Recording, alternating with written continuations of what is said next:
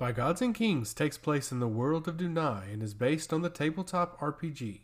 For more information on the tabletop RPG or for more information on the world of Dunai, please visit our website www.bygodsandkings.com. Chapter 9. The Rise of the Right Hand. I stared at the bookshelf that was on my brother. His arm was hanging out from underneath it, but it wasn't twitching, nor was his heart beating. The weight of the bookshelf crushed his body instantly, and I was left with a feeling of emptiness. Killing Zalorn proved to be a lot more difficult than I had ever imagined, but what was done was done. Only Phalaus was left, and I was determined to see my mission come to an end. Ending Phalaus would be much more different than either of the other three. I knew stealth wouldn't matter with my brother, the last to fall, and besides, I wanted him to see it coming. I wanted him to know that I was ending his life intentionally. I wanted him to feel the visceral hatred coming through my soul as I sent his to the halls of Vesia. The halls of the mansion were still empty as the moons were still hanging overhead, but I knew my time was limited. I left the library and made my way through the manor quietly, eventually reaching the door to Father's parlor. I exhaled loudly and prepared myself mentally for what was to come. I had always dreamed of delivering Phalaus his comeuppance, but I never thought it would happen. Years of him tormenting and belittling me had led me to here, and now I was finally going to get my revenge. I pushed open the door and stood in the doorway, laying eyes immediately on my brother behind the desk. He scoffed loudly and shook his head in disgust. "Why are you here, brother? Are you here to defile our father's parlor just as you defiled the rest of his home?" inquired Phalaus rudely.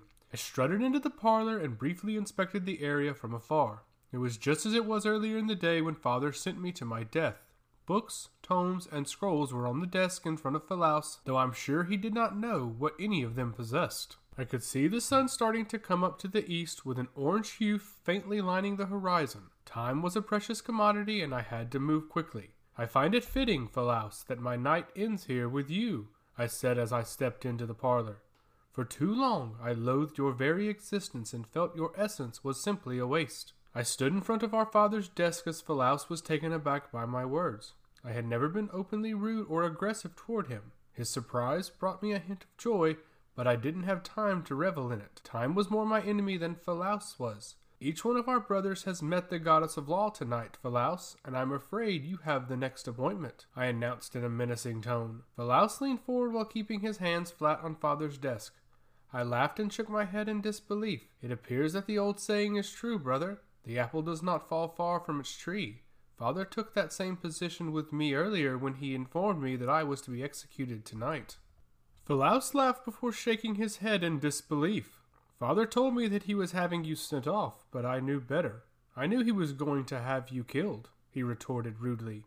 "Those who are dead can no longer come and haunt the living. Your death would have solved one of our biggest problems. And yet here I am," I said with a genuine smile. "Those 4 buffoons that our father had were quite pathetic, I must say.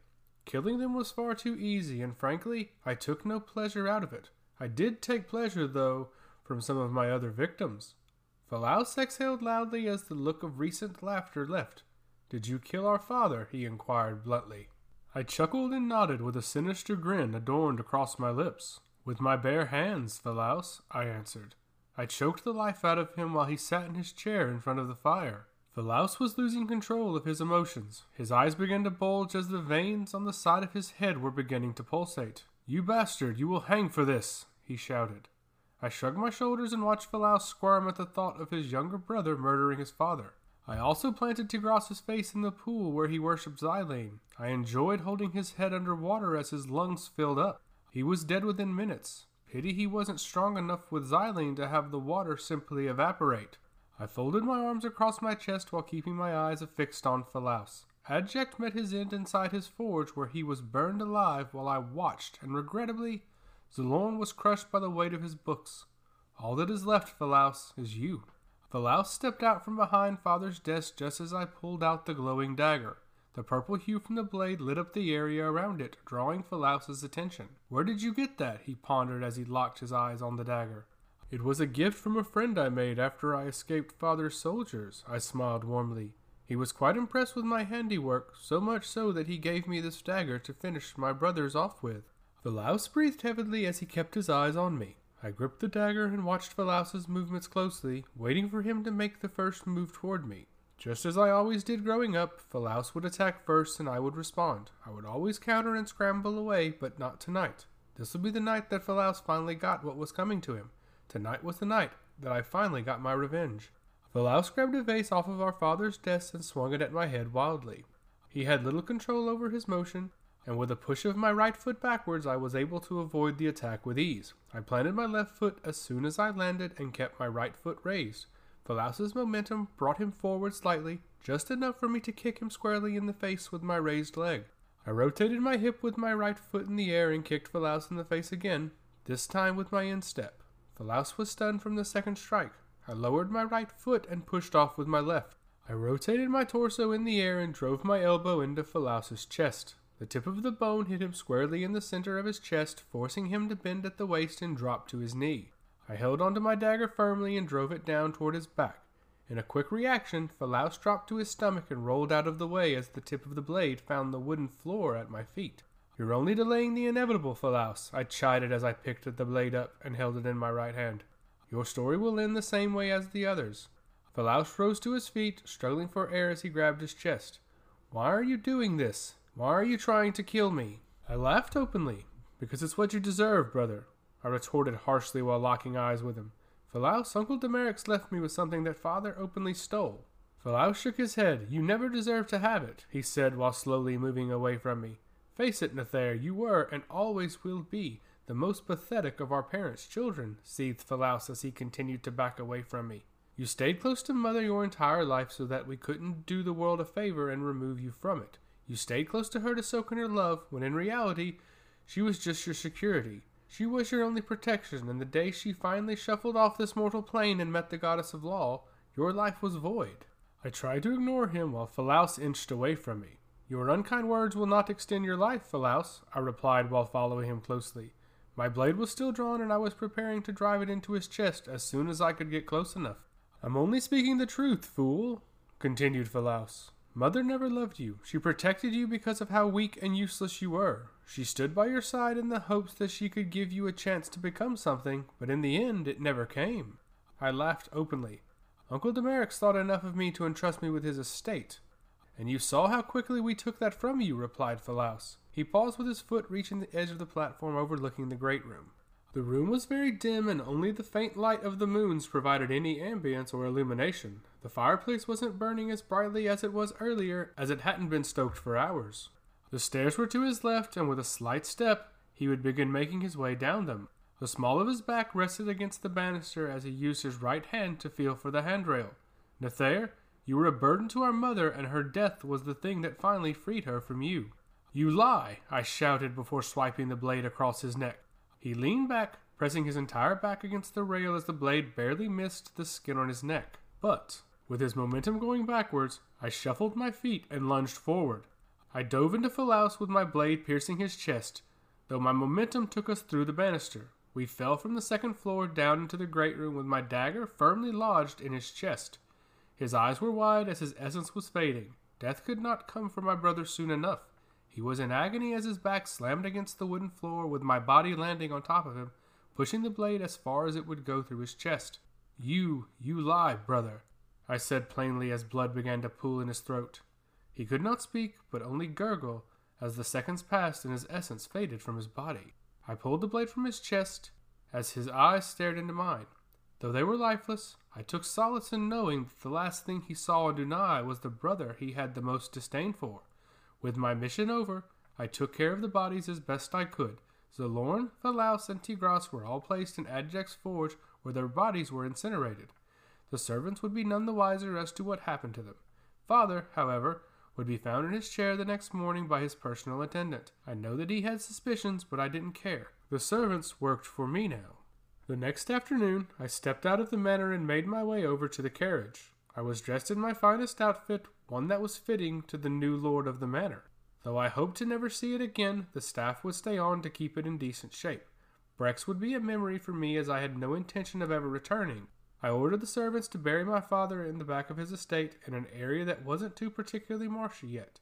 I contemplated having his body cast off into Desponsia to be consumed by a bog monster or some other creature, but I felt it was better for appearances for my father to be buried on his estate. I arrived in Wers a couple days later, making it to my uncle's estate, which was now mine.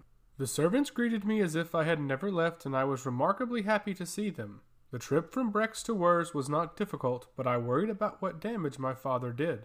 I stressed over if I would need to fight for my uncle's estate, or if it would be just as he had intended. I entered the home and immediately headed to my new study, the one that my uncle used to stay in for hours during the day. Upon entering, I was taken aback by the man sitting behind my desk. "Good evening, Nethaire," announced Jarosk. I was surprised to see him, as my father said he was in Sunshire. The portly attorney appeared to be in good health, making me wonder if my father was simply lying to me. I tilted my head slightly and smirked. "I'm good, Jarosk. How are you?" His eyes immediately transformed from the stoic white that I was accustomed to seeing to a bright, vibrant purple. A wry smile emerged, followed by a devilish furrow of his brow. "I'm quite well, Nethaire," he said in the voice of Latros, revealing himself to be the demigod son of Malorus. I was surprised to see him standing there, but I knew that my future had already been sorted. With Latros posing as the attorney, handling my uncle's estate, my father's plan never stood a chance. From the night where I escaped my father's clutches to bringing an end to my family, Latros was there with me. He looked on as I murdered all 4 of my brothers and smiled when I sent my father to meet Vesia. "Everything is as it should be," announced Latros warmly. "Your estate is just that. It is yours. Your father's possessions in Brex have been merged with your uncle's here in Wers. Everything is going according to plan."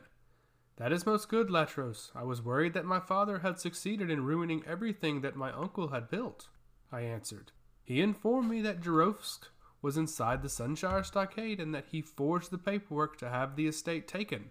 Latros shrugged lightly. "He did, but I was able to put a stop to it," replied Latros. "And yes, Jarovsk is locked inside the stockades. He was a rather nice man. I do hate that he is being tortured, but I suppose that is the nature of Dunai."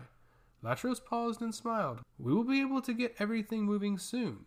All of my plans will come to fruition, and we will be able to become much bigger than my father ever dreamed of being."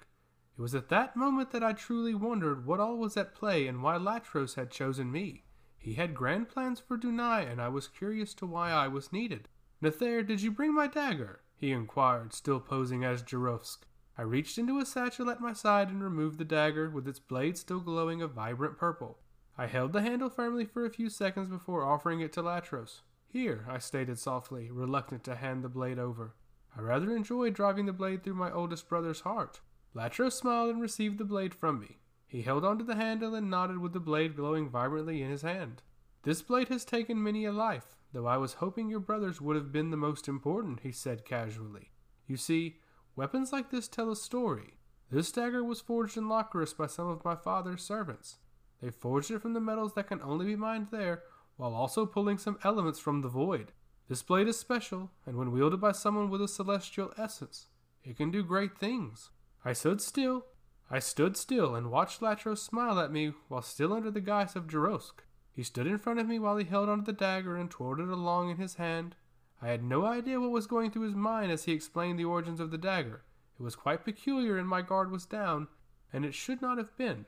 Without warning, Latros rammed the dagger through my torso. My eyes bulged out of my skull as I was filled with an intense pain.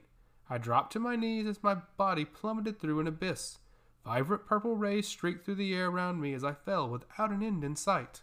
My eyes sprung open after what felt like an eternity. The moons were hanging overhead, and the room I was in was very dark. Only the rays of the celestial bodies overhead offered any illumination.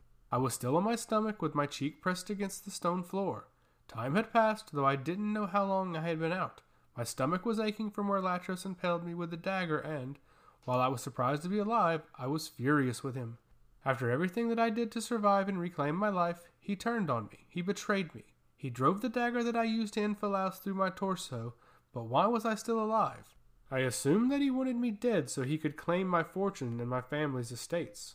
I thought he may want the influence that the gods lost when Brawl was submerged, but I was wrong. I rose to my feet slowly, staggering about once I got my feet underneath me. I stumbled slightly to my right, eventually reaching a small table.